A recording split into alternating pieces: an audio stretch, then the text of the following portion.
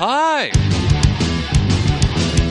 Welcome to the CJOB Sports Show podcast. On this episode, we chat with Kelly Moore as we dive into where things sit with the Winnipeg Jets and their training camp. Just 2 preseason games left. What are the battles that are still ongoing? Who have been the standouts? Who's still there? We'll talk about it all on the podcast. Let's talk Winnipeg Jets now as we welcome in the sports director of CJOB, Kelly Moore. And Kelly, let's just start with this question. We've got 2 preseason games remaining. Where do things sit in your eyes when it comes to the battles that we all thought would be the battles going into training camp? Well, going into training camp, I thought that you'd have people like Christian Reichel, like David Gustafson, and maybe a couple of others battling for that fourth line job. Kevin Stenlund, who just was sent down to the Manitoba Moose, but needs to clear waivers first, was I thought going to be in that battle.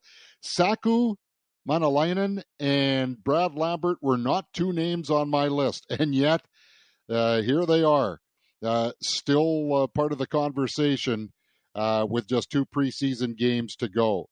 The third line battle between Jansen Harkins and Morgan Barron has been kind of off and on, Christian, because Morgan Barron just skated with the team for the first time yesterday after getting nicked up before camp started. He was skating on his own and doing lots of video work. So that kind of opened the door for Jansen Harkins. And then Harkins, I guess, I don't remember this happening, but I guess he got nicked up a little against Edmonton because neither he or Pierre-Luc Dubois have skated the last 2 days. So Barron's had the chance to be, on that line with Adam Lowry. Now, just Lowry yesterday because Mason Appleton, who got hit from behind, didn't skate on Sunday, but Appleton was back practicing today, and they had that line of Morgan Barron with Adam Lowry and Mason Appleton. And I know Rick Bowness had said he wants to see how that line looks. So I would venture a guess, Christian, that we'll see that line intact Wednesday night against the Calgary Flames. And we'll also see the number 1 line. And then, of course, it comes down to the defense. And Ville Heinola, Logan Stanley, and Dylan Samberg, probably the 3 front runners with, Capobianco and Kovacevic, both, throwing their hat in the ring. And I'll tell you, Kovacevic has had a very sneaky, quiet, good camp in preseason. I'll be interested to see if he gets a chance to play Wednesday night against Calgary. And, of course, the other thing there, too, Christian, is, if it's a dead heat, then Samberg and Heinola, because they don't have to clear waivers, that kind of works against them. But it's not a dead heat. I think Ville Heinola has really set the tempo in that race for spots 6, 7, and possibly 8 on the defense. So that's kind of what we were looking at going in. So I guess the 2 pleasant surprises / wild cards, whatever you want to dub them, would be Maenalanen and Lambert. Now, in terms of evaluation, Bonus today said it's still ongoing for a few more days. We're not going to have our full lineup in there on Wednesday, but there's a really good chance on Friday we will.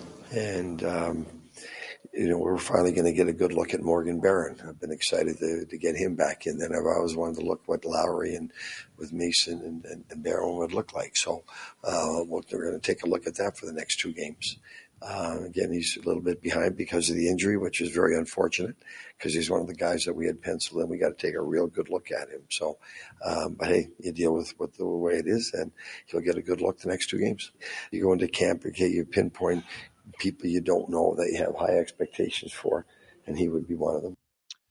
And so that was expanding on what you just said, Kelly, about that line of Barron, Appleton, and Lowry. And we're not going to see the full lineup, I think, on the ice, as he said.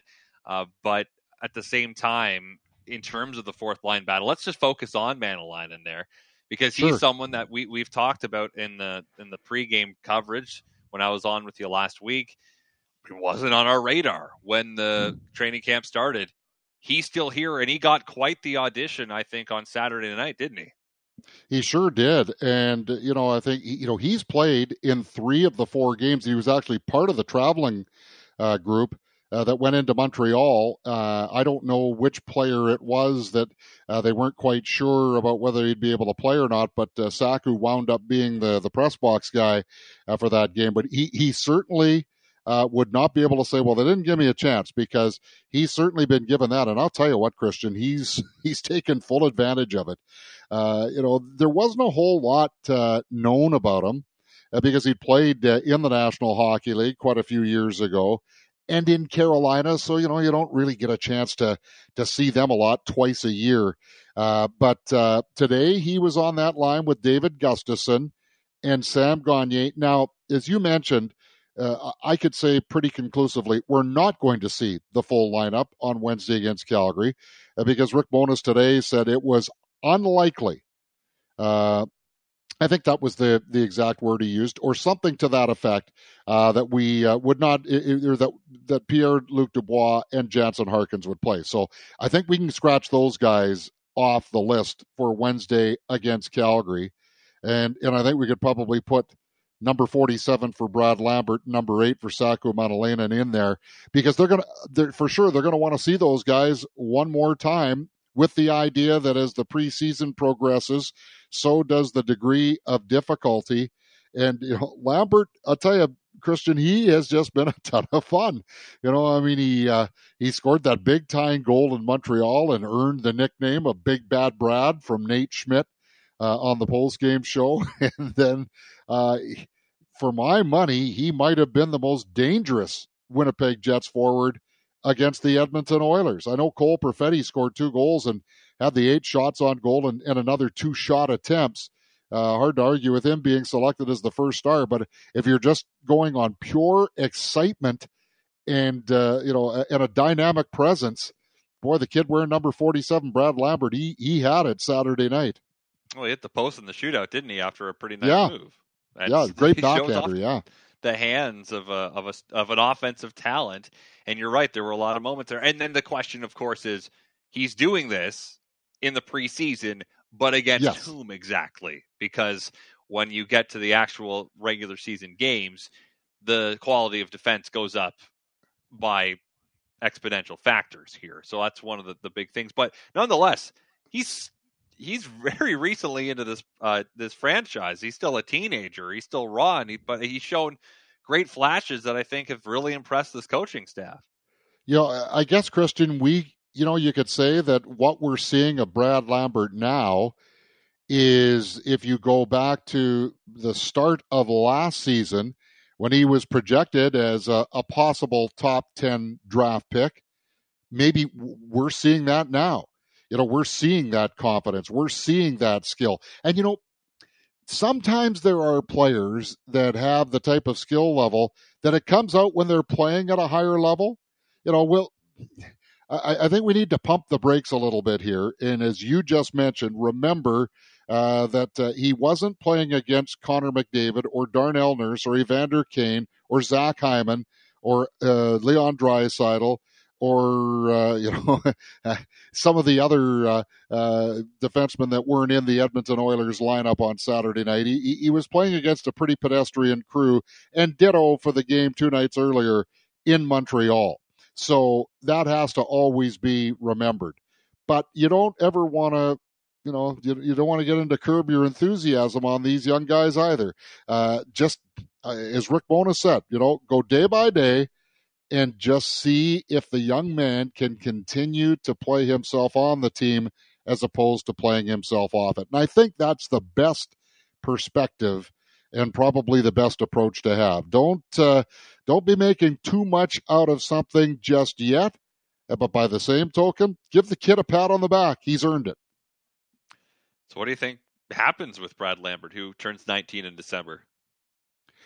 Well, there's a number of options. First and foremost, he goes back to Finland if he doesn't sign here, and he hasn't signed yet. I would suspect that would probably happen. Then let's go on the assumption, Christian, that he signs, okay? And if he does, then I would suspect with what he has shown in this camp, at the very least, he would deserve the opportunity to show that he can play at the American Hockey League level. And, if things go well for him there, then, inevitably you are going to have injuries, at the NHL level. And I think you've got a guy that at least if he can continue to build off of what he's shown here, albeit at the American Hockey League level, he's your next guy up if someone in the top six goes down, especially, a winger. And so to me, that would be the thing that I would bet on. There's always the possibility that you say, you know what, go and light up the Western Hockey League with the Seattle Thunderbirds. Just wreak havoc down there, get your mojo going, and then let's see what you do here next year. But again, because he did play in a league with men 2 years previously in his home country of Finland, there's a reasonable debate as to whether that's the best avenue to take. So I would think, Christian, that most plausibly would be if he does sign, then, and if he does not make the Winnipeg Jets, which I still think is a reach, he may earn the right to start the season with the Winnipeg Jets. But as was mentioned several times today, as a reminder, because you and me and anybody else who's been watching hockey for a number of years know that just like when the regular season unfolds, it ratchets up as it goes along. But there's a very significant difference between how the game is played at the preseason level and then once you get to the regular season against the guys who are the best in the world.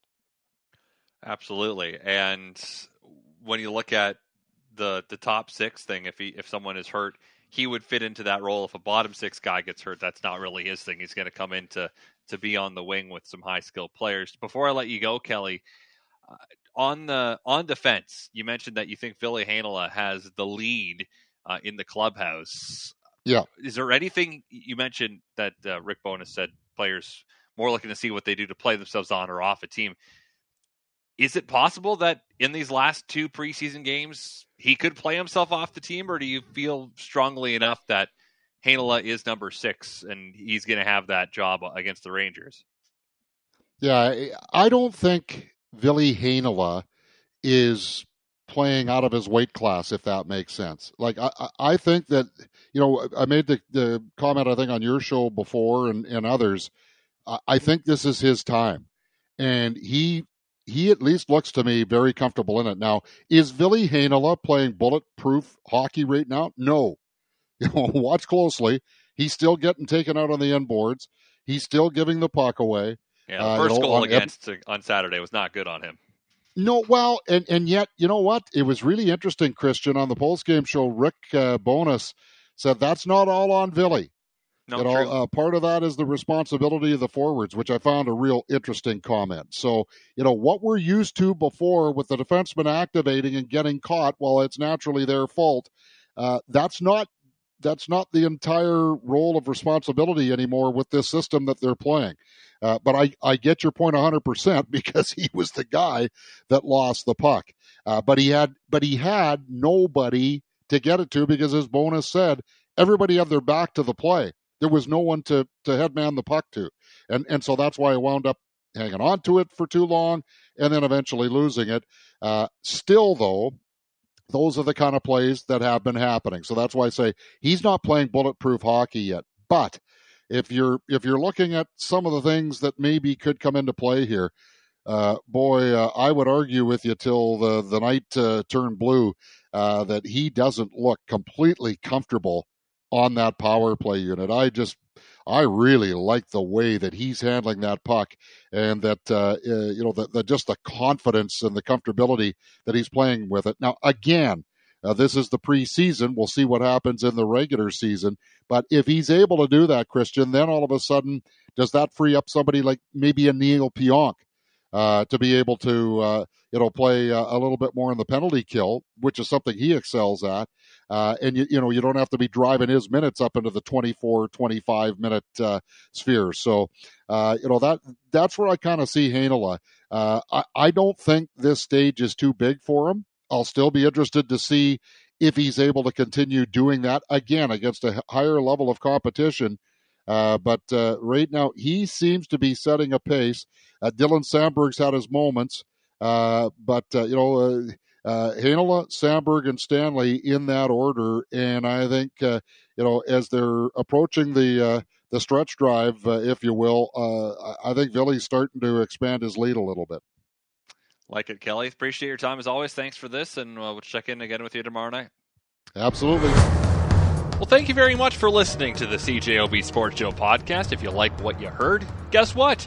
You can hear more every weeknight on CJOB from 6:30 to 9 p.m. Of course, that is when the Jets are not playing, because if the Jets are playing, then I don't have a show, but I'll be part of the pre- and post-game coverage. Anyway, thanks again for tuning in. Subscribe if you'd like.